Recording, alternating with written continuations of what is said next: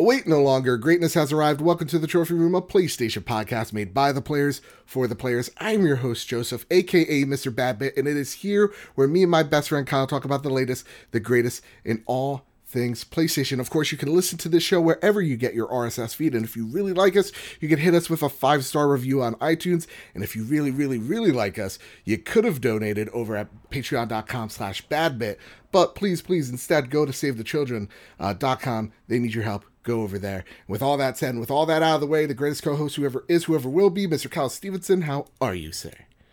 Bravo, Mr. Badbit. That was, we were just saying before, like, we asked our guests how many times that the intro is kind of messed up, and because notoriously, Joe, almost every week, 2 or 3 takes. Sometimes that I get it.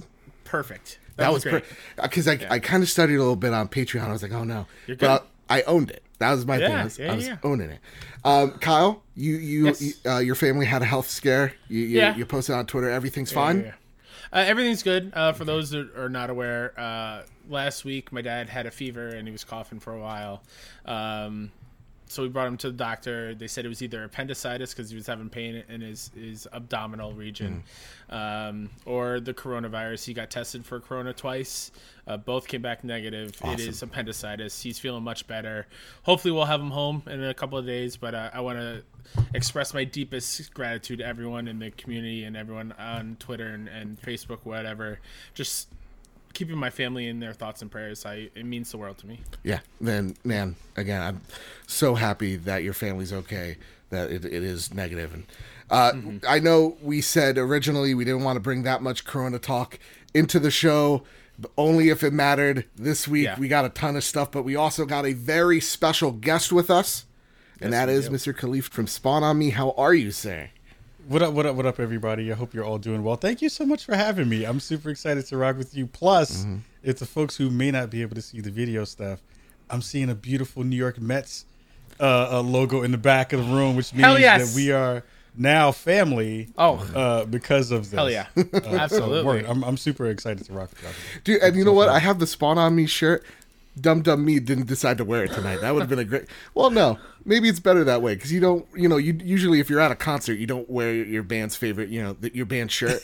It's bad luck. It was better that way. But, Khalif, if anybody doesn't know who you are, what you do, please, elevator pitch. Who are you? What's Spawn on Me? All that jazz. Yeah, so I'm Khalif Adams. I've been rocking the Spawn on Me podcast for the past 6 years. We spotlight people of color in the gaming industry. It's been fantastic to be able to meet and greet and hang out with so many folks in the community and rock with you all tonight. So yeah, if you want to have conversations around all the things that most podcasts don't want to talk about in the gaming space, that's the place to come, is over at Spawn on Me, and we'll have those conversations for real. Yeah, and honest to goodness, you have some of the best interviews on the internet. It's not simplistic. It gets down to the nitty gritty of not just what it's like in the gaming industry or in the tech field, but what it's like as a person of color. And you do a fantastic job of bringing each perspective to life. And I appreciate them greatly. You did one of my favorites you did was, I think, in like February at DICE, you interviewed, I think, the president of the ESA, right? Yeah. We had Stanley Pierre-Louis on, who's the CEO and president of the ESA. And if you have not been paying attention to all the news that's been happening around E3 of last year and in E3 this year, it was a pretty insightful conversation about the future of where E3 was kind of going, and the perspective that Stanley was going to bring as the kind of new head of the outfit, and try to make things a little bit better for folks. But it sucks because now there's no E3 because of all the other things that are happening in the world. So he has to kind of wait and put his actual plans into motion, another year away from now. And trust me, we're going to talk about it in this episode, because today we are talking about E3's digital event being canceled. We're going to talk about the DualShock 5 controller finally revealed, or the DualSense controller, rather. We're going to get that wrong a lot in this episode. I can feel it. And of course... The Last of Us 2 delayed indefinitely. But before we get into all of that, a little segment I like to call What You've Been Playing. I'm going to go to you, Kyle. What have you been playing, my man? Not much because of the family stuff, but I wanted something to kind of like just mindlessly play. and for me, that's Borderlands. So I played more of the Borderlands 3 DLC, Guns, Love, and Tentacles. One of the best DLCs Borderlands has ever had. It is so damn good. I love the gothic soundtrack. I love the gothic style, the voice acting, the new characters that are come in. I love their voice actors and the performance they give. I think I might have said this last week, but I feel like the story in this is better than the Borderlands 3 main story. I like the writing more in this one than the actual main campaign. It's great. It's a good solid 6-7 hours more if you want to hit everything and hit max level. They're also doing something with science, right? Yes, I found that out after I finished the main campaign of the DLC. I went to Sanctuary and I saw one of the exclamation points for a new mission. And I go up to the med bay, and there's like an arcade machine there. I was like, oh, that's cool. And I plug it in, and then Mayim Bialik from like Big Bang Theory and Blossom from back in the day, who is a real scientist, is talking about like, hey, by playing this, you're helping us like help scientists around the world deal with learning about DNA and everyone's intricacies and how that will help go out. It was kind of like what was it, Folding Home on PS3? Okay. Where you just let it running and it would use your PS3 for computing power. That's dope. And so you play like a puzzle game, and by doing that, you're helping scientists build out the formula and help science, which is awesome. And you when you do the puzzles, you get in-game currency, which then you can buy for boosts in the main game. So like an hour of increased loot drops or level boosting, like for 30 minutes or whatever. Like, it's cool. It rewards you for doing it, and it's for a good cause. That's awesome. That's fantastic. Yeah, I know Ed Placencia was playing it on Twitch like for hours. I'm like, all right, that's dope. It looks super interesting. For me, I've been playing this little game called Resident Evil 3 Remake. We just did a Road to Greatness on it with the amazing Joe after work. And it's a game, all right. If you enjoyed, ringing that is endorsement. a back of the box quote if there ever was one. It's a game, all right. Because like I have so many conflicting thoughts on it. Like there are, the first 30 minutes is fantastic. Arguably the first hour, fantastic, and the last hour, fantastic. But then there's some design choices like the dodge mechanic that I just could not get behind. I don't know, Kelly, have you played it any? I'm playing it. I think I'm right towards the last set. I'm probably like in the last like 10 to 15 minutes of that game. Yeah. And right now, I'll be honest. Go for it. If we were to do like we have a thing at Spawnamy called the Spawnies that we do every year. Yeah. If there was a Spawnie that it would be getting, it would be the most disappointing game so far of 2020. Yeah, I can understand that. I could because the second one was so great. The second one was fantastic, and this third one feels a lot like the remix that nobody wanted. You know what I mean? Like they had really good intentions, but the actual execution is piss poor in a lot of different ways. But I am playing it, and it's weird because I can't say I'm enjoying it in the same ways that I thought that I would. Yeah. And besides the actual main game, I wish that I could take Capcom's by the collar right now and shake them, because the online and multiplayer component of that game is one of the dumbest, most terrible pieces of shit that I have seen in a long time. It is so unbelievably bad. Damn. That I had to stop playing it out of fear. Out of just pure frustration and just being mad at the world after I finished it. I was like, why would you do this to people? Yeah, to me, I got a few disconnects. I was like, I don't really need to play this. I just want to play the story. And like for me, like I like Jill. Carlos actually grew on me. It's just the goddamn dodge mechanic and the beginning chase scenes I absolutely loathed. Yeah, the hitbox on Nemesis is like the size of a 55-inch screen TV. Yeah, it's like you have to have fighting game Sonic what's his name who plays the fighting games right now? Sonic Fox, right? Sonic Fox timing to get out of the way of a Nemesis swipe. It's stupid. It's like just not even well done. God. You know what though? Listen, again, at the end of the day, I did enjoy it a lot as it got towards the later end of the game. I do say wait for a sale on this one. Because if at best it feels like more Resident Evil 2 Remake, and when it feels like that, it's great, but it just feels more of it.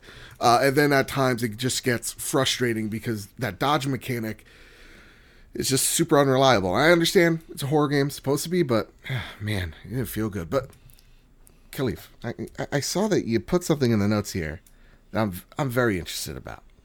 Yeah. Final Fantasy VII Remake. Yes. I have been playing. Tell me about it. I got a copy. Shout out to Square Enix for hooking me up with a copy early. So the TLDR of it, because I don't want to dig too much into it just yet, because I'm probably about halfway through. So I'll preface this for your audience and everybody else who's going to be listening from this one to me as well.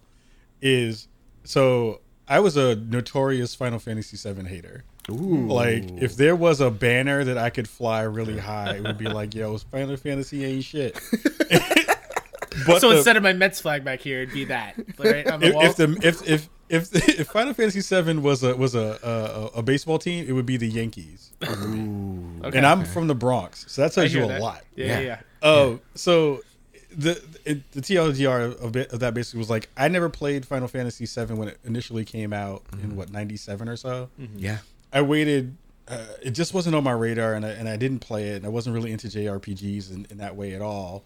Played it later when the Vita version came out, and just didn't have frame of reference for what that game was, and the kind of spontaneous battles that you just randomly move from pixel to pixel and wind yourself into a fight. That was a huge part of my disappointment with that game. I just didn't understand what the reasons were for it. Now the remake, I have to say, is, in terms of the visuals, in terms of the combat, they have leaps and bounds changed the way that game feels, plays, and looks in fantastic ways.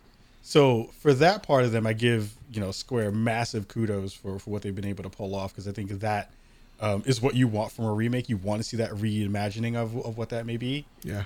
But the thing that's sticking with me right now, and this is the part that's going to get me thrown off a bridge by all the Final Fantasy lovers. Go for it. Is I have no idea why this story is the story that they've given people in this game. Like, I know it's the same story from before with some tweaks to it.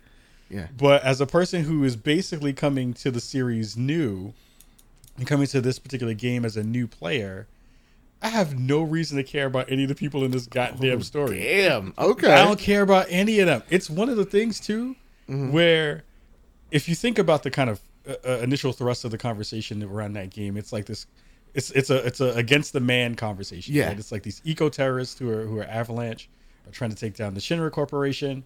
And I can't front right now. I'm like rooting for Shinra. I'm like, yo, kill these dudes, yo.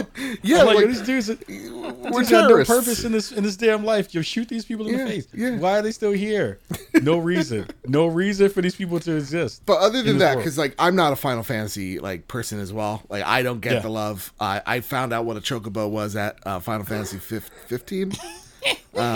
I don't get it, but like, there's something about Final Fantasy VII that's clicking for me, and it is that combat. I'm super interested in it. I know some of the textures look wonky as fuck. Like, anybody that isn't a main character, yikes. But Kyle, do you have any retort? Do you have any retort, man? I mean, I'm just sitting here just kind of soaking it all in, because I do love Final Fantasy VII, and I love Final Fantasy in general. Yeah.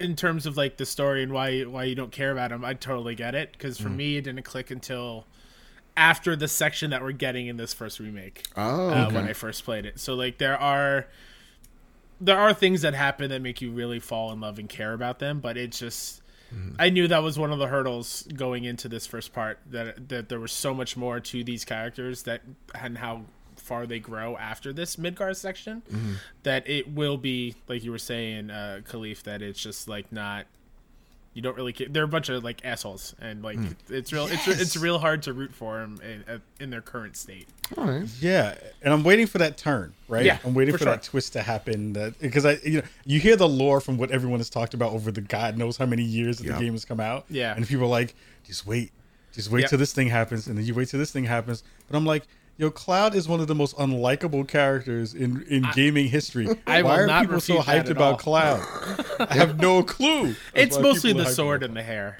That's pretty much what it is. I mean, look, for real, like on a no bullshit meter. Yeah. You have all these fine women who are trying to smash Cloud. Mm-hmm. And Cloud is like, it's like if Megan Thee Stallion was like, yo, I'm gonna try to give you the draws. It's like, I'm gonna give you the draws. If you take the draws, I'm gonna give you the draws. One of the finest women on the planet, I'm gonna give you the draws. And me as Cloud Strife is like, I'm a soldier. I don't want them draws. Like, that's a bullshit lies, Cloud. And then they'll do these weird grunts. He's like, I'm like, oh, yeah, I'm like, yo, Cloud, you are fronting your ass off. You know you want the draws. Just take the draws. Everybody's trying to get Cloud the draws, and he does not want to give up the draws. dude, that's It's stupid. That's fucking ridiculous. Because Tifa a Unreasonable. cutie. They're all cuties. All of them are baddies, and I'm like, yo, what are you doing, Cloud? You could be screw Shinra. Why you can't? You don't care, and you're a mercenary for hire. Yeah. No one's looking to like help you out. Like no one's looking for a relationship. They're trying to hire you, Well, Cloud. Listen, maybe this is the reason why Rule 34 exists. Kids, sorry, Tim's son, don't go on that site. My god. Check it out when you're older, I guess. But anyway, let's square up the news. Jeez, I was good, and then you got me. That was I'm good. sorry, that was No, it's fine. We're good. First news story comes from the PlayStation blog. Introducing DualSense, the new wireless game controller for PlayStation 5. We Here got are this some straight bullet from the blog. points. I'm sorry to say. I'm sorry to cut you off. No, you're straight fine. from the blog. We just cut some bits and pieces out. Go check it out. Go read the whole thing. Link down below. Go for it. So one of the things the DualSense does is haptic feedback. Adds a variety of powerful sensations you'll feel when you play, such as the slow grittiness of driving a car through mud. We also incorporated adaptive triggers into the L2 and R2 buttons of DualSense, so you can truly feel the tension of your actions, like when drawing a bow to shoot an arrow. Battery and USB-C. We also took thoughtful consideration into ways to maintain a strong battery life for DualSense's rechargeable battery, and to lessen the weight of the controller as much as possible as new features were added. The Create button. There's no longer a share button, as we had with DualShock 4. Don't worry, it's not going away. In fact, we built upon the success of our industry-first share button to bring you a new Create button feature. With Create, we're once again pioneering new ways for players to create epic gameplay content to share with the world, or just to enjoy for themselves. We'll have more details on this feature as we get closer to launch. Built-in mic. So far, just to chat with friends. PlayStation Assist not announced yet. The light bar. Additionally, we changed the position of the light bar that will give it an extra pop. On DualShock 4, it sat on top of the controller. Now it sits at each side of the touchpad, giving it a slightly larger look and feel. Don't know how or if this works with PSVR. Yeah. So with that, I like how I gave no transition into the news, just went in balls deep on it. I appreciate that for myself. Pat myself on the back here. So this came out randomly on a Tuesday late afternoon. PlayStation drops this bomb that is, man, the controller. We finally see a little bit about it. So You want to see the box? Here's the thing that controls the box. bam.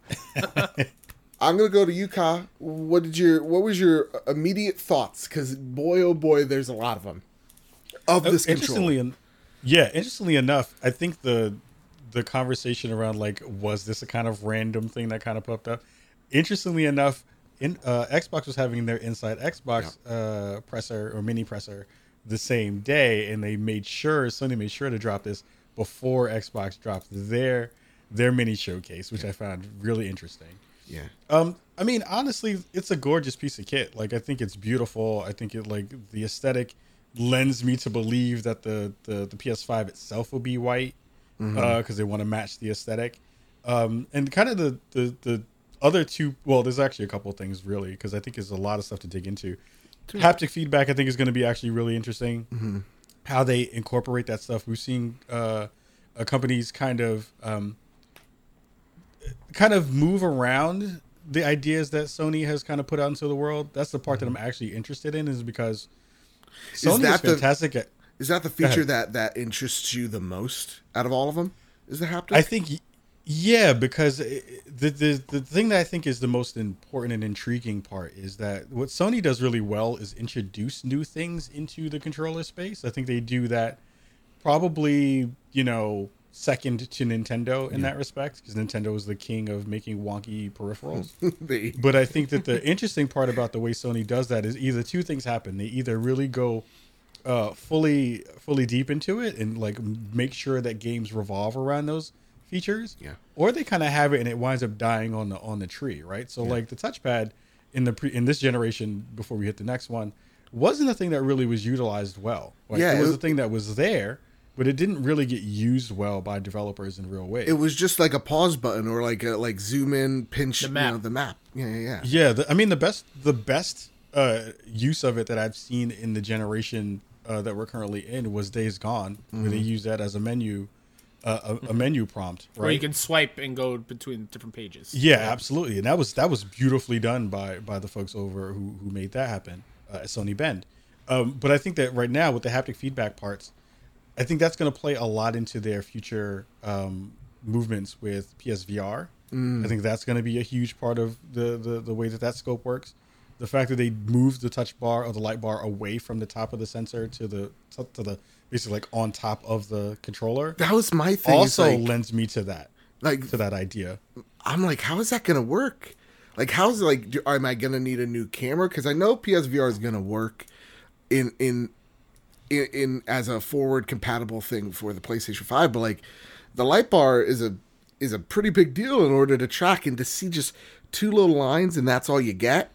That's interesting. I don't think it's going to use it, to be honest. I don't think that the light bar is going to be what the PSVR 2 is going to see. Okay. We've seen that happen with other HMDs, other VR kits. Yeah. Where they're not using that version of infrared or the light source being the thing that it sees. I think that again is going to be a thing that you never looked at on your controller because it was basically a thing you couldn't look at. You have to turn your controller basically towards you to see what it looks like. But now you get those indicators of like your health and all that stuff in that space where you'll be able to see it. So that's cool. It's going to be real cool to see what they do, and exactly just how many developers like actually take advantage of the haptic feedback stuff in a real way. And that's what, leading back to what you said, like they either full on support it or it just kind of whittles away. And that's why I was very surprised that they were still sticking with the touchpad as well. Haptic feedback, I didn't even think, and I forget that you work in the VR field, correct? I'm not. Yeah. I work over at Intel in their VR and esports department. Yeah. And so I didn't even think about the haptic feedback in terms of like how that's going to play in VR. So that actually gets me way more excited for it as well. Kyle, I want to know your thoughts here. What was the feature that sparked your interest? The thing that whether you like or love or hate this controller? I want to just put this out there. I love the way it looks. I love the aesthetic of it. It still feels like a DualShock, but it looks like future. This is next gen. Like it gives that kind of appeal to it. Also, the way with like the two-tone, the white and the black. I actually thought that the side handles come off as like Move controllers at first because of the cutout divot in there where the touchpad is, and maybe the light is on the side there. And I don't know. Maybe that's what's tracking. Right. But that's probably like a Mad Catz version of it. You know what I mean? I was thinking that the white parts, like, because it kind of feels like the black inner area feels like that's where looks like a dock almost. Yeah. And I think like the white part is like the haptic zones of the controller. That's what I was thinking, because like the two-tone is a little weird. But what was it, before we get into the weirdness of this controller, what was your biggest thing? Feature? I think we both have said before like how DualShock's kind of heavy. Yeah, and the fact that they're going lighter and it is a USB-C, thank God. That's a big plus.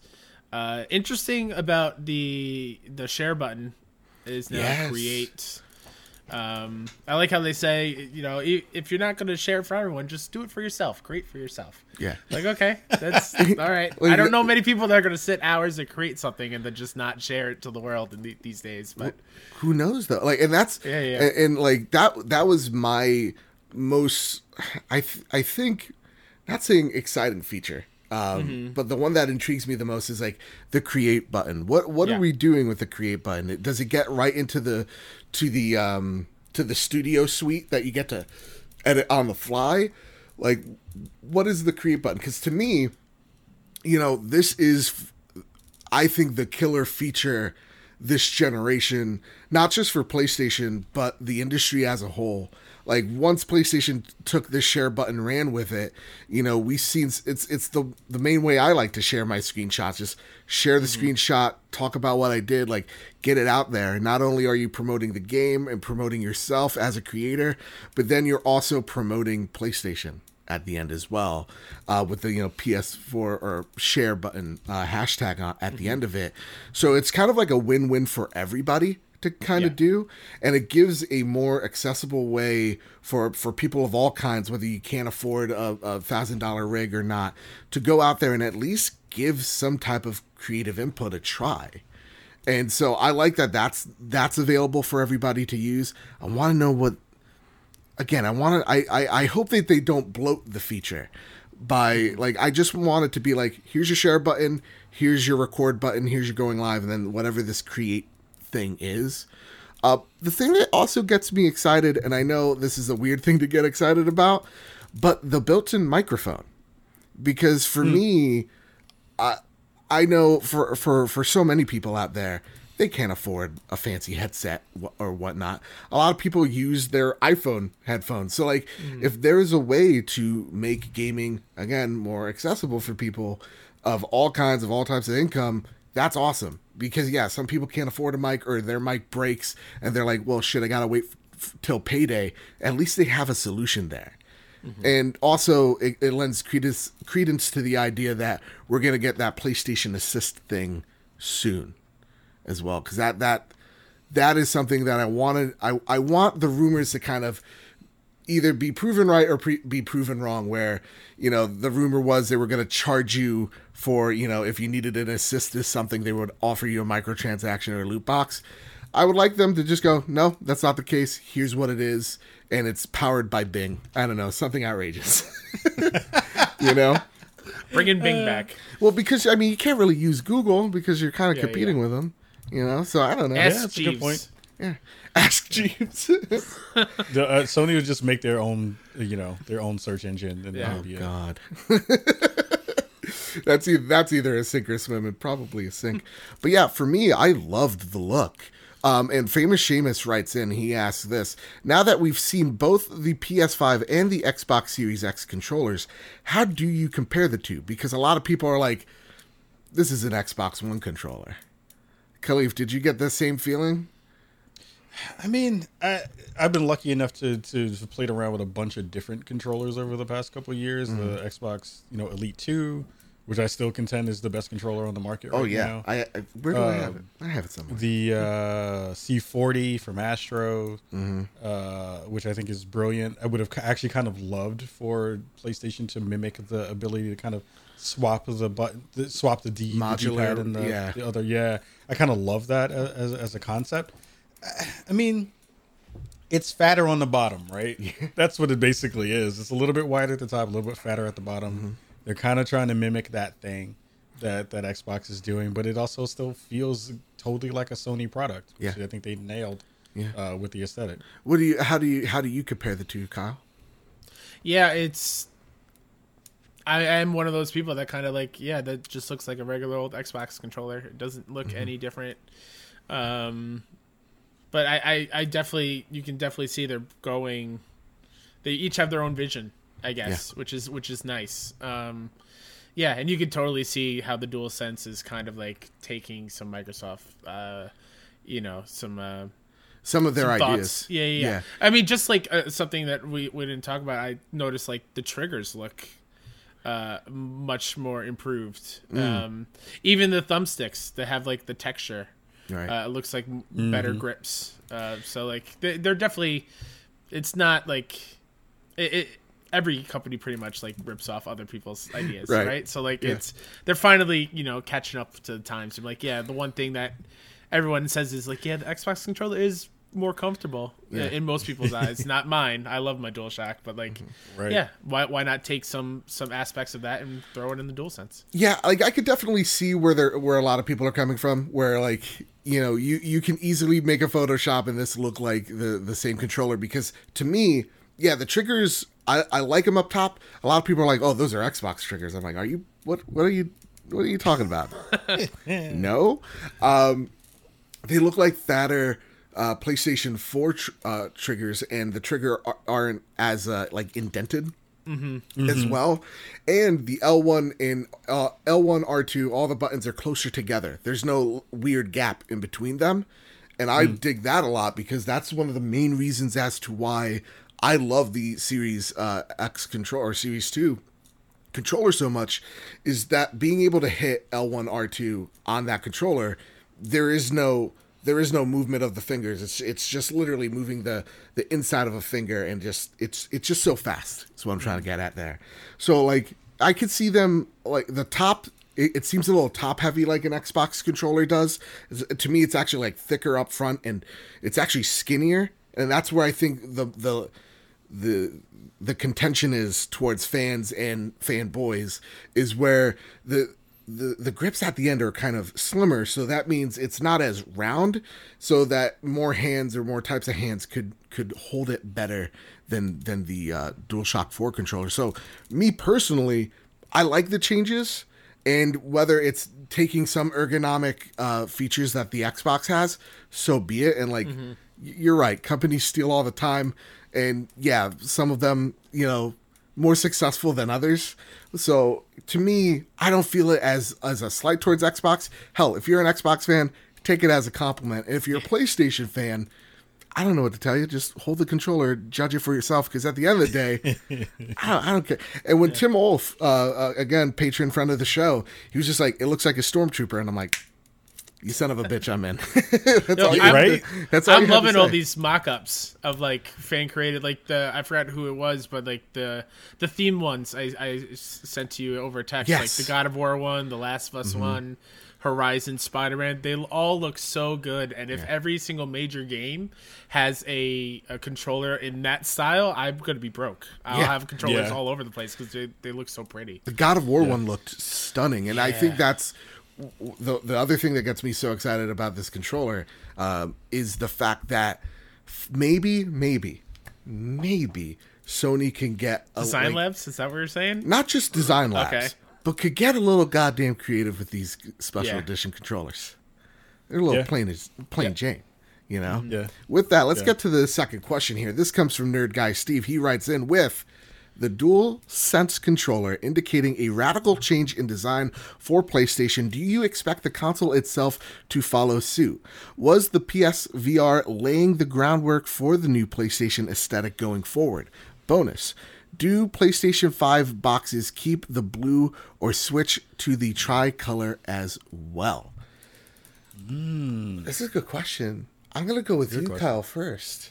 What do you think? What do you think the design of this bad boy is going to be? Do you think that this dual color is going to also be on the main console itself? Yeah, but I think it will predominantly be white. I think it will match the controller in that the ratio of what the colors are on the controller. I just think it would look weird if it doesn't. Now, they kind of have to pair up. My question to you is: what do you think? I'm trying to think a little outside the box here. What do you think the form factor of this console is going to be? Given that white is the color of this console, do you think it's a deliberate choice because the PlayStation 5 design is going to be similar to a Series X, so they want to kind of differentiate themselves from the Series X in terms of the Series X is a cool black box, PS5 is a cool white looking box? Oh, man, I hope it doesn't look like that giant tower. Really? I'm not a fan of how the Series X looks. No, I think it's cool. It's just a big rectangle. I want something cool to sit on my shelf over there. I could feel Luke Lore throwing his controller across the room, going. I'm sorry, Luke, but it's just. I definitely think it's probably a what's the word I'm looking for? Purpose decision. Okay. To go with a different color than the standard black for what seems like every launch console. Yeah. in my memory when it comes to PlayStation. Yep. Except for like PS1, which was gray. Like it's definitely a new step going forward for sure. Yeah, I'm hoping that it's, to me, I saw a mock-up, I put it up on That Big Games when I was talking about this. I wanted to, there was like a pentagon shaped box and it looked dope as all hell. I'm like, give me this weird looking Alexa. I want that. What do you feel about the form factor, Khalif? What are your mindset at? What I really want is Sony to just fuck with people and just come out of nowhere, and it'll be a white box, but they'll have like 16 different versions of it that'll all be various shades of white.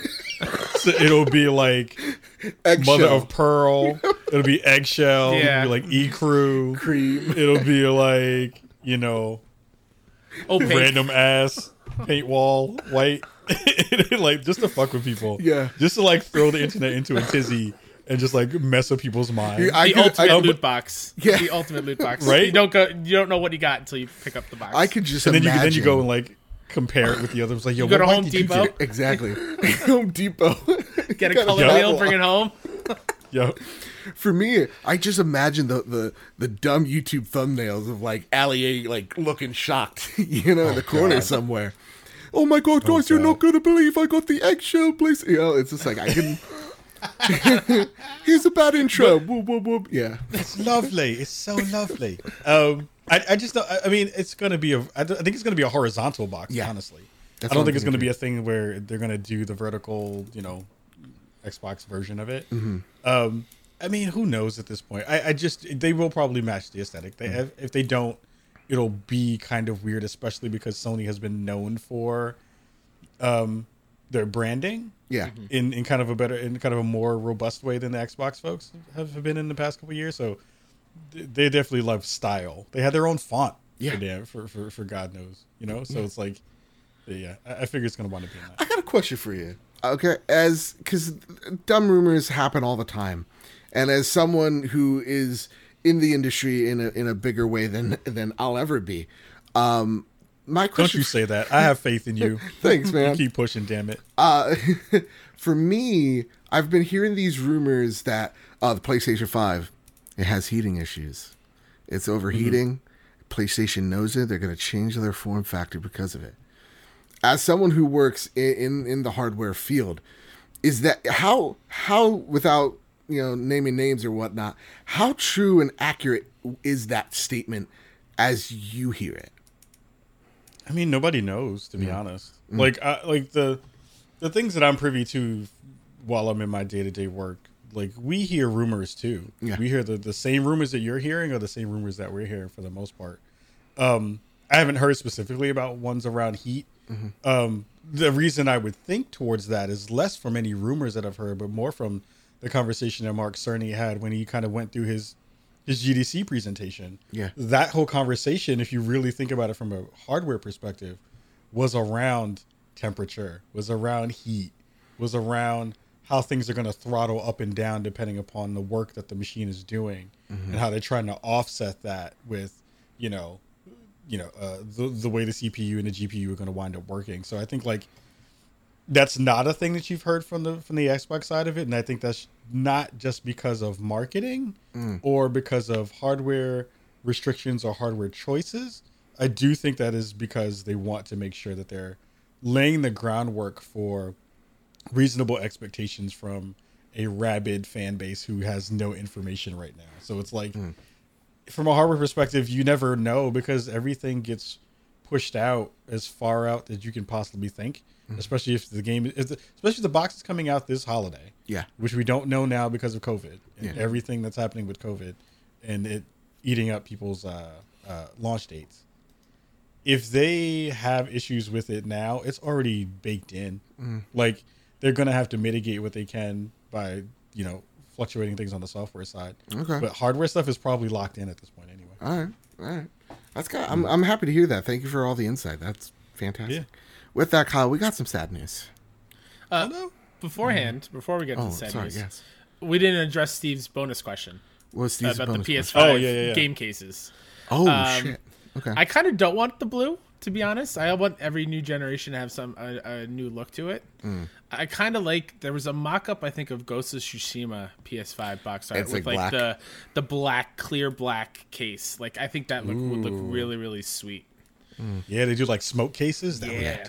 That would be super cool. That would be dope, actually. Something scares me into thinking they're gonna be white cases. Like Wii? Yeah, Yeah. and then like It's so funny me talking about cases when I haven't bought a physical game. It's so dude. Listen, it's hard for a physical collector these days, Khalif. It is real hard. oh man. And Kyle, one more question for you, and just a yay or nay on this one. Sure. I am torn between getting Final Fantasy Remake digital or physical. I have the digital, the deluxe pre-ordered physical for $59. Mm-hmm. Do I wait the extra 4 days because Amazon screwed me over, or do I just go for the digital? Oh, man, you gave me a yay and nay of this. Nay. Nay. What about you, Khalif? Should I do it? I was gonna say yay to wait. Okay. I swapped them in my head. Yeah, I would also say yeah. I'm gonna wait. I have to wait a week, Joe. So you have 4 days. I have a full week. That's true. All right, fine. Yeah. With that, let's get to the bad news here. Kyle, would you like to read this one for us? Jordan Oleman writes, Sony automatically issuing refunds for The Last of Us Part 2 and Iron Man VR. The news was revealed via the Sony support portal, where a banner notes that players who have purchased digital pre-orders of either game will be reimbursed. Those affected by this should have received emails from Sony detailing the refund process. This is in response to the indefinite delays announced for both games last week. Iron Man VR was primed for a May 15th release, while The Last of Us Part 2 was scheduled to launch on May 29th, 2020. This changed last week when Sony announced that logistical problems caused by the COVID-19 pandemic were preventing the company from, quote, providing the launch experience our players deserve, end quote. Naughty Dog wants to ensure a fair global rollout for all players, which means taking into account supply chains and internet infrastructure worldwide. So I'm gonna break this down. Actually, let's do Moody's question first.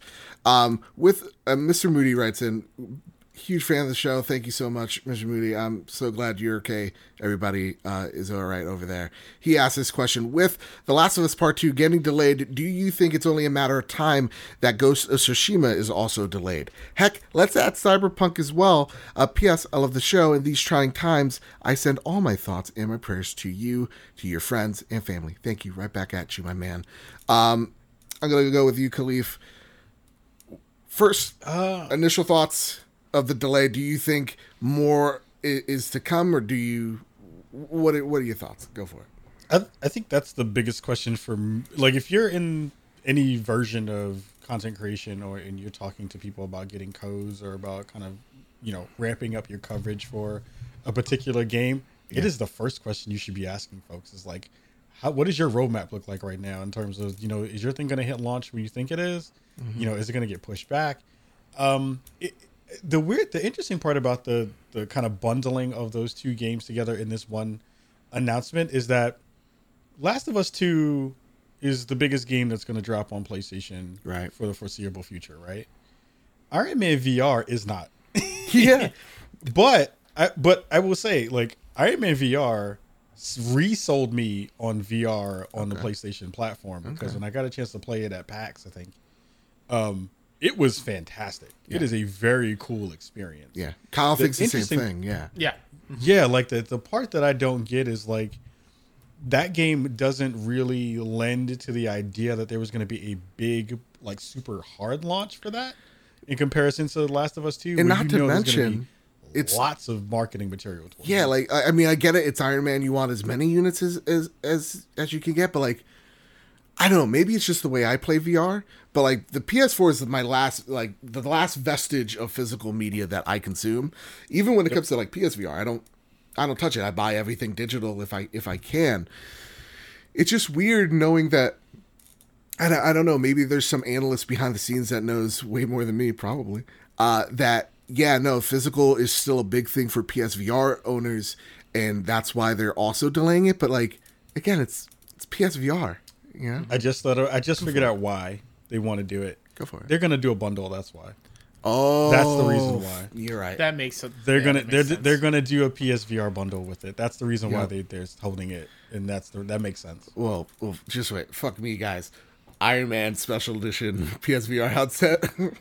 Oh, man. Imagine if they skinned Oh, the VR yeah. headset. Yep, exactly. Then I can't front. That would make a lot of sense. I'd be like, That'd be great. God damn it, Mark, you got my money. Yeah, basically. Yep. Kyle, what do you think about this delays wise and more to come? Yeah. Obviously, selfishly, this sucks. I want to play both of these as soon as possible, but like logically, realistically, this makes sense. Like, why? There are more important things going on where people need to use their money financially, and like, yeah, being able to escape in these worlds, even though Last of Us might be a little too close to home. Maybe Yeah. it's the world without TP in one. It's that stuff is like second nature. Yeah. There's more important things going on, and like it's not that it's not a delay because at least in Last of Us standpoint, it's not a delay because there were issues with the game. The game's like done. Yeah. It's just delays to make sure as many people can play it and not have other people spoil it, because there are always those assholes that are going to spoil it. And So, you like, and yeah. you avoid the whole what we're seeing with Final Fantasy VII. The rollout is so weird. Very weird. Because of the distribution being so fucked up as it is at the moment. So like for me, I think the reason why they're not delaying Ghost of Tsushima yet is because they want to see where we're at that time. So we'll probably get, if we're still in the thick of it by May, and let's pray to Shu that we're not, or if that we're not, then yeah, you're going to see a delay for Ghost of Tsushima as well. And like for Cyberpunk, I think we'll be fine by Cyberpunk, knock on wood. But like for me, I definitely feel like, what Khalifa was saying earlier is just like, yeah, what is your rollout plan?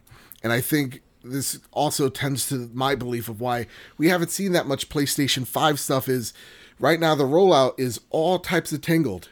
All these games with the situation at hand, they're trying to get their head out, above water on this before they tout the latest and greatest from PlayStation. So for me, it's not a big deal. I'm not even like disappointed at all. There's way more important things. And big props to PlayStation. I know this is their store policy, but actually following through on it and by going like, here's all the money back. That's pretty amazing. You sadly should expect it, but don't. With that said, I know there was one more thing I wanted to tackle here. I got it. PlayStation 5 coming up with the delay of The Last of Us Part 2. Is this going to be, hey, you know what? Fuck it. This is not a PlayStation 4 title. This is a cross-gen title. We're going to rip the label off. We're just going to call it PlayStation exclusive, and it's out in November. Kind of like with Halo Infinite right now. It's just like, it's on Xbox, the platform. Cleve, what are your thoughts on that? Where do you think, if not, this game's going to fall? Oh, I mean, I think even if they were to hit their normal launch date that they shot for before, that this was going to be a cross-gen title anyway. You can't not have that be something where there's some enhancement to it that would be on a PS5. Because, like, think about how beautiful that game looks on the latest on the latest version of what we have right now. Yeah. And just think about what that's going to look like on a PS5 when they actually don't kind of skimp on textures and they have the ability to kind of stream that stuff in faster.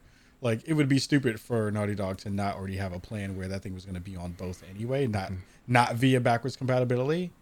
So you think there was a team working on the back end for the PlayStation 5 port, and now that this is all said and done, all hands on deck for that? I don't know if it's all hands on deck. I think that, if you're a first party company or a third party company who's like basically a first party company, then you're already probably have PS5 dev kits anyway. Right. So it makes sense that you're already building off that anyway.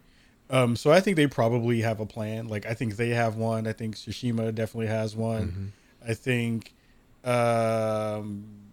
who else is a really big, I mean, kind of like Santa Monica probably has one.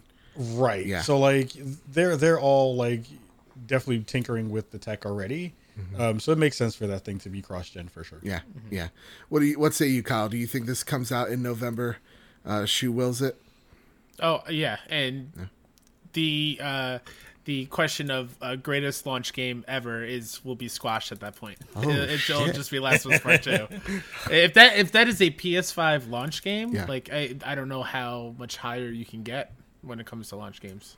Yeah, and I mean, at the end of the day, they could do, to me, walking in, they could do the littlest improvements. Like they could be like, instead of 30, it's 60 FPS. Yeah. Like, and then just walk away, explosion in the background, and we'd all be fine with it. Like, to me, I do feel when I got the notice from Best Buy, God damn, those bastards still have my money. But like December 31st is the date they gave me. And I was like, yeah, no, if this was like delaying it a month or 2 months or 3 months, this is delaying it by saying, okay, listen, we don't know.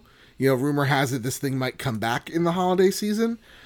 So this is us kind of just holding off. We're not gonna I'll say it. We're not gonna blow our load in November, and God forbid we have to then set it back again till February or whatever. This is them playing it safe by saying, okay, we don't know yet. We know it's coming out, but yeah, I do think to me, yeah, not all hands on deck, but I do think the majority of the team would be working on some type of either just at this point smoothing out the bugs like they would typically do, and then by like early June be working on the enhancements of this game. And since the architecture is so similar, I can see something a little special. I don't think like a whole big like kit and caboodle for this game, because I don't think it necessarily needs it.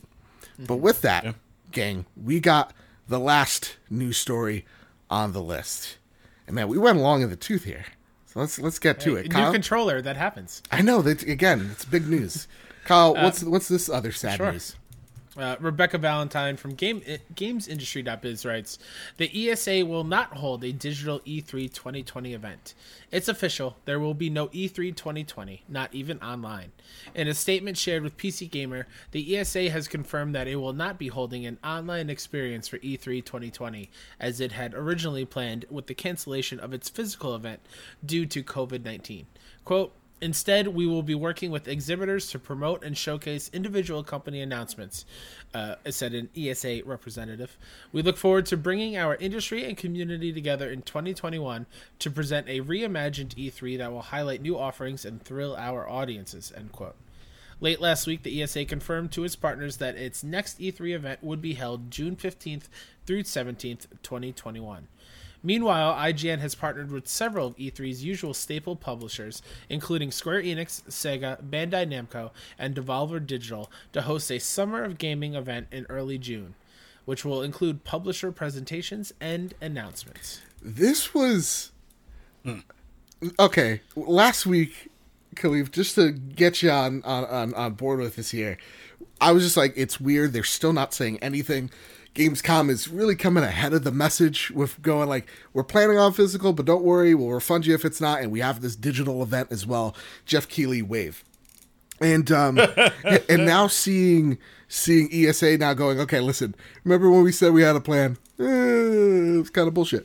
And them just saying we're going to be here 2021.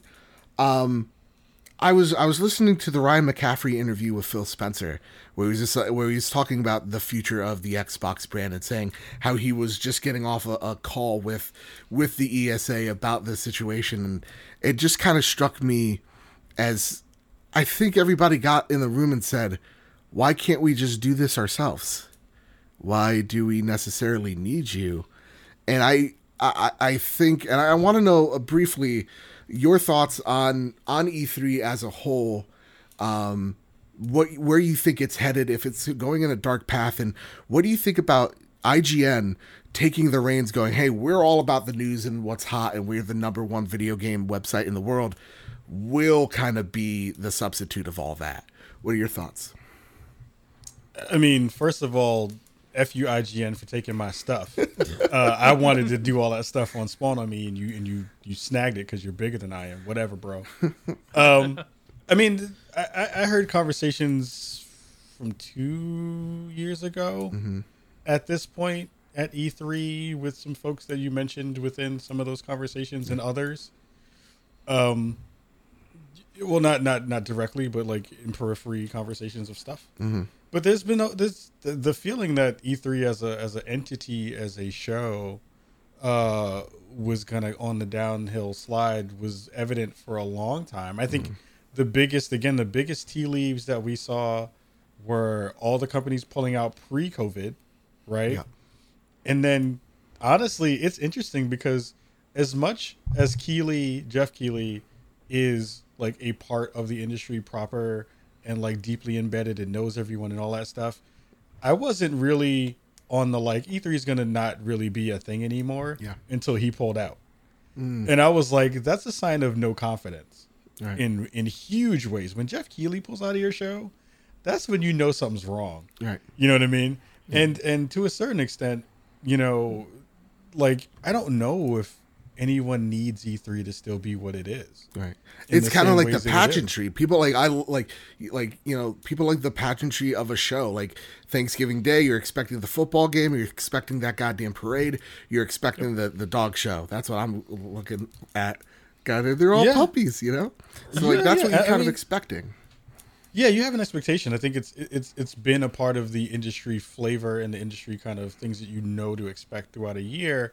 But I think that the blessing and curse to a certain extent to everybody else, and sadly not to the ESA, is that everybody's kind of already been doing this work and prepping for it anyway. Yeah. Like Nintendo's been doing their directs. Sony is still trying to figure out what to do with theirs and stuff. Xbox got inside Xbox. Yeah. Everybody's already kind of doing the work. Even kind of funny when they jumped up into the indie showcases for the past couple of years. Like there are other places that people can go do that work and make things happen that don't necessarily involve that entity as a whole. Yeah. It will be really cool to see what they actually do provide this upcoming in 2020 because I just don't know if people are going to still from a publisher and developer. Do you think they're just like they'll rock with it? We're good. Like at 2021, do you think that's a real possibility?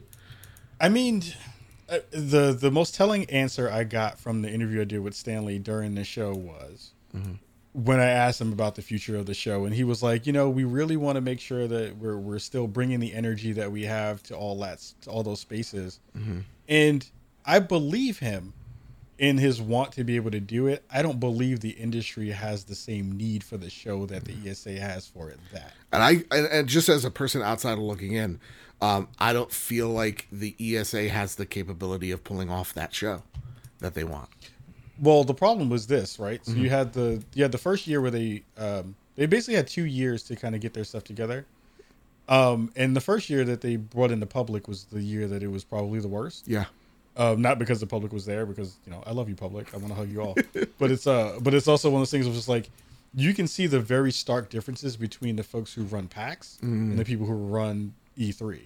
Like, I don't understand why they didn't sit into a room and get, you know, Tycho and Gabe and everybody in the room was like, yo, how are you doing this? Yeah. Because you can tell when you go to E3 and you see the public going into that show, they are not prepared. Yeah. And therefore the public is not prepared in the same way. Yeah. So we'll see. Like they had some smart things that they were trying to do for the press, like give them press days and then let the public come in and run through. But I just don't see the digital version of E3 being as prominent or as good as the going to the floor, seeing the people on the floor with people behind you running around. Like that's the part that people care about E3. Yeah. Because they can go sit and watch all the press conferences from home anyway. And that was my thing too, is like for most people, it doesn't really matter. You're going to get the same press conference. And I'll go to you, Kyle, here. What's the possibility? I'm going to bring you in on this. I'm going to get your hype up. Okay. Okay. IGN, you got all eyes on you. This is a terrific opportunity for them. And when we're talking about like the kind of funny showcase, there's also an audience, a devout audience and a culture within that website as well, between all the different personalities, that they could bring something new. And what better way? They already had this planned. Kyle, what are the odds in this IGN special Summer of Games we see Batman? Oh, Joe, man.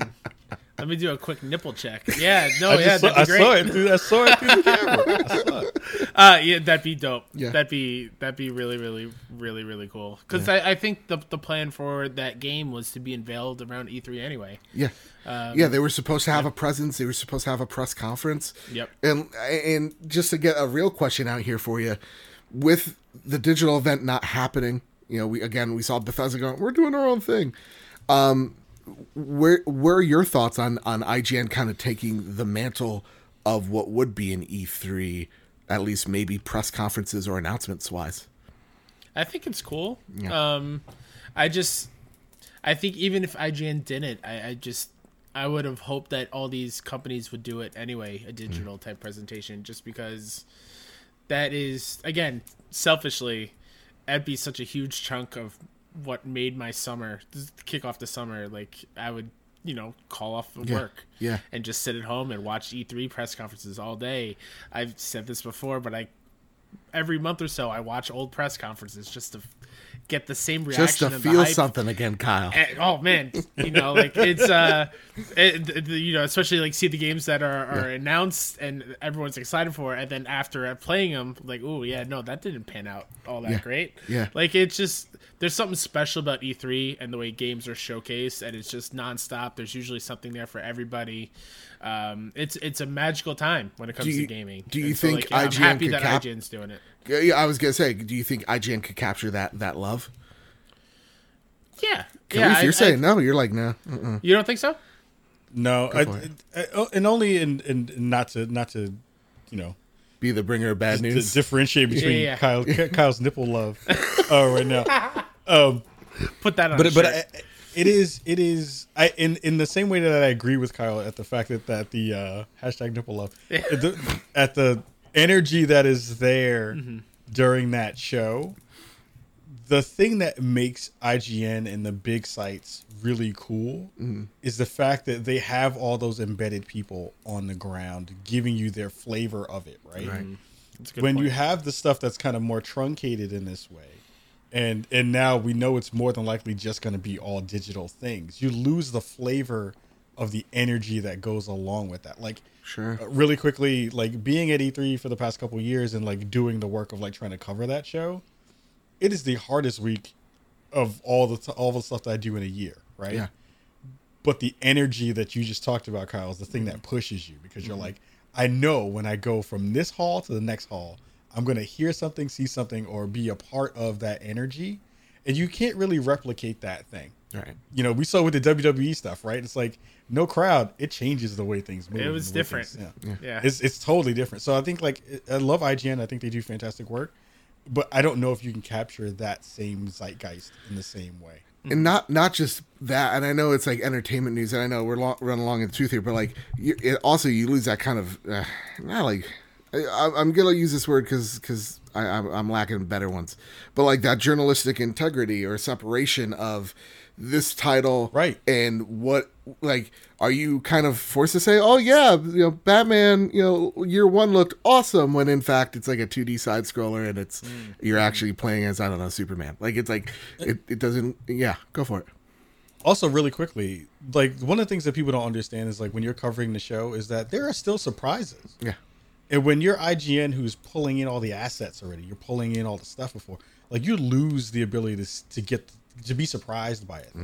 So I think that part of it too, you don't go back to the press room and you're like, yo, this thing I saw, everybody needs to see before you leave the show this year. Like you lose that because all those things are kind of coming to you already, because you already have to make assets and build out programming around it. It's kind of like if you're making a Sports Center type of like feel, it's gonna be weird. That's how I'm thinking of it in my head. It's like, you got the weird round desk, they just showed something and like, what, like, please be excited, like. Yeah, they can't really do a pre-show if they know what's going on. They can't be like, oh, what are you expecting? Yeah, that's good. And like, I totally forgot, like, watching all-day coverage of E3 where they would have, like, the developers come in and talk about their game for 15 minutes or so, and then hearing about a game that looks cool, and then just go and follow all that news coverage. Yeah, that's would be gone If it's just like here's a video of everything and not really hearing from the developer itself in depth and hearing other reporters from different outlets talk about their time with the game, it'd be missing for sure. Yeah. So we'll see how it goes. I'm interested, but again, this conversation's kind of like changed my view up a little bit, because before I'm like, okay, let's see what they can do, and now I'm like, all right, let's see what they can do. With that, some very quick lightning news. Marvel Spider-Man is available on PS Now. Actually, these are all the games that are available on PlayStation Now. Spider-Man from April to July 7th. Just Cause 4, April till October 6th. And then The Golf Club 2019. Yeah. To like whenever. They didn't give a date. And I got a question for you, Khalif and Kyle. Are you holding on to something? Just say yes. Just say yes. I am. I'm holding on to it. Always. All right, good. I'm holding Kyle's nipple right now. Prepare the drop. Each and every week, PlayStation drops the latest and greatest in all things PlayStation onto the PlayStation storefront. The only problem is that there are way too many amazing games to list, so each host picks one game of their choosing and talks about why they're so excited. Kyle, I gave you this pick. What's yours this week? Final Fantasy VII Remake, a spectacular reimagining of one of the most visionary games ever. Final Fantasy VII Remake rebuilds and expands the legendary RPG for today. The first entry in a multi-part saga, delivering a level of depth inconceivable for the original. Mind-blowing story, unforgettable characters, epic battles, and technical excellence collide. There you go. This is your game. I'm excited whenever you get to play it. I know. So sorry. Hopefully by next week's show, I'll sink some time into it. My pick, and you showed me this before the show, and I had to talk about it. Eye of the Storm, Sharknado. Fight your way through swarms of hungry flying sharks in Sharknado VR. Slice them with the chainsaw, shred them with machine guns, or explode them with the RPG. Can you survive the Sharknado? I need to see this game. So good. So good. Amazing. Kyle, what's your last pick? Or sorry, what's your game of the week? I was going to curb off of Kyle's and go back to Final Fantasy VII. I think it's the thing that you should definitely be playing. And also, I have to give you master props for mixing up the promo theater movie guy and also doing the mashup between that and the hormone monster from Big Mouth. It sounds fantastic. And I love as the way that you introduced the drop. That's fucking dope. Hormone monster. It's so good. So good. Now that I'm hearing how my voice is saying it in the editing. It's so good. I get it now. 110%. It's so good.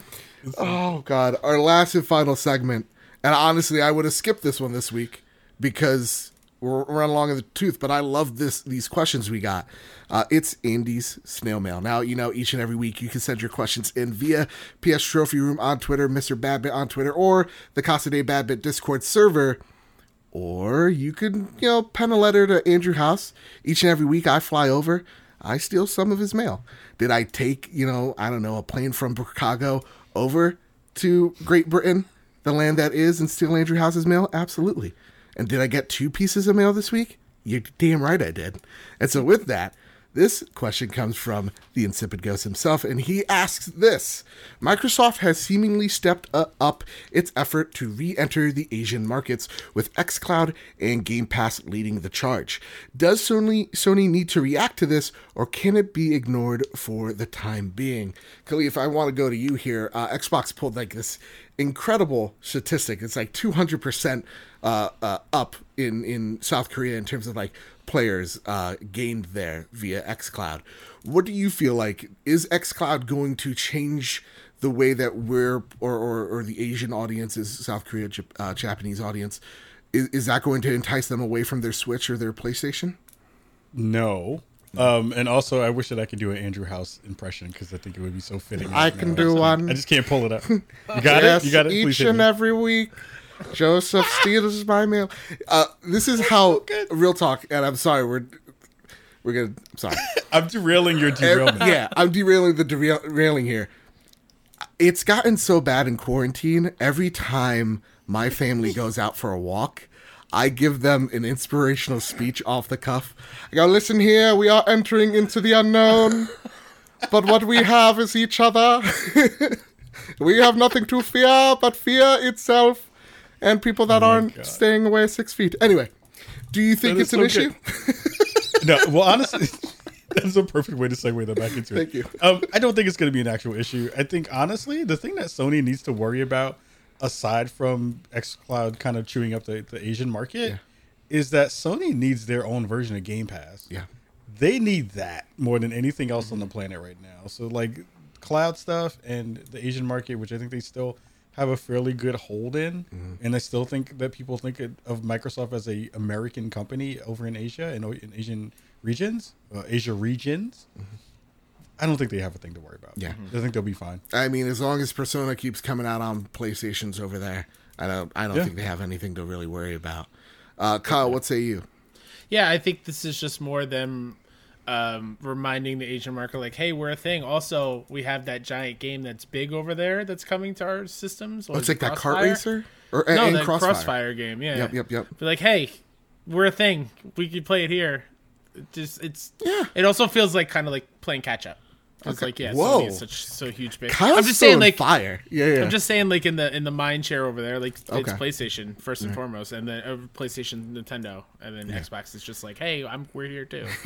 Hey gang, you bought 50 of us last week. No, that I do think xCloud is not so much a game changer of just giving a different experience to people, and I think the changing metric that is players rather than systems being sold.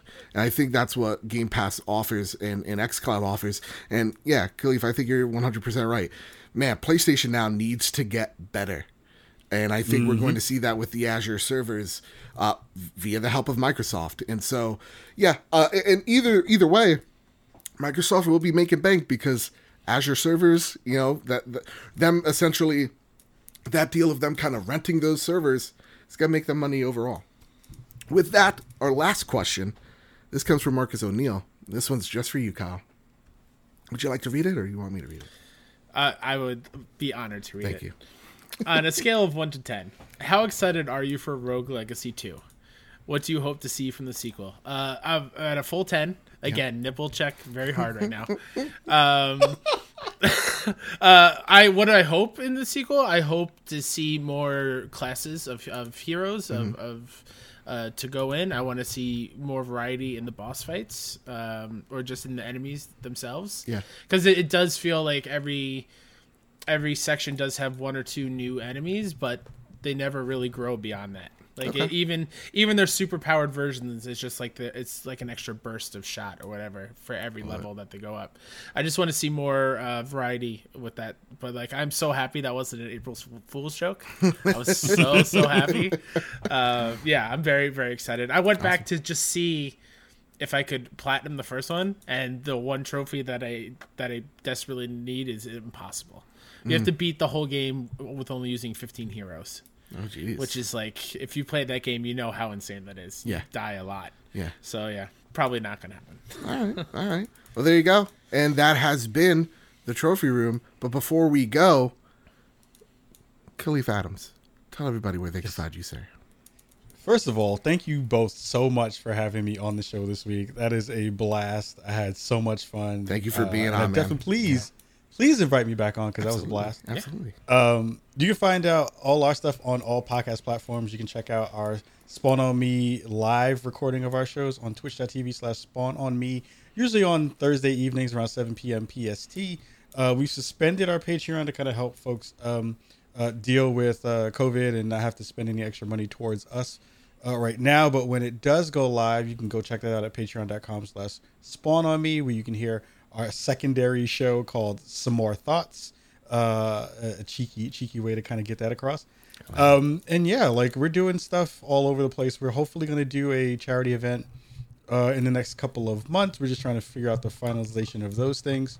Probably doing it more towards the upcoming elections that are happening. So we're probably doing some get out the vote stuff there.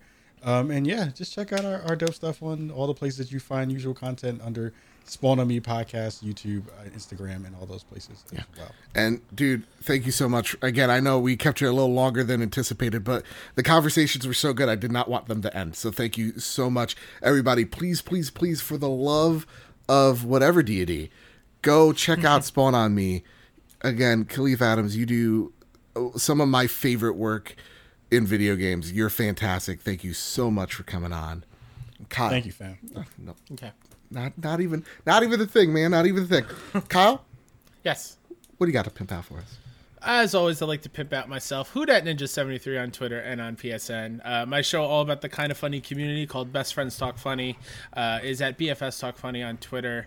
If you're in the New York area, after all this craziness comes down, go to kindanyc.com to check out our community meetups, as well as our other gaming show, Platform Agnostic, and our conversational show, Dollar Slice Pod. Also, shout out to KFBF Josh Biddick, who had me on his Kind of Funny Up and Comer podcast, where I talk about how honored I would be to get one of those spots this year for the Kind of Funny Up and Comer thing. So yeah, go check those out. Yeah, go for it. And with that, that's been the Trophy Room. Of course, you can always find me at Mr. Badbit on Twitter. You can find the show on YouTube at Badbit Games. And you can find the show also on Twitter, PS Trophy Room. And you can find the show wherever you get an RSS feed. Please, please, please rate us 5 stars. And next week, Todd Aksha, I will not forget to read your 5-star review on iTunes. But with all that said, and with all that out of the way, everybody keep hunting and keep playing PlayStation.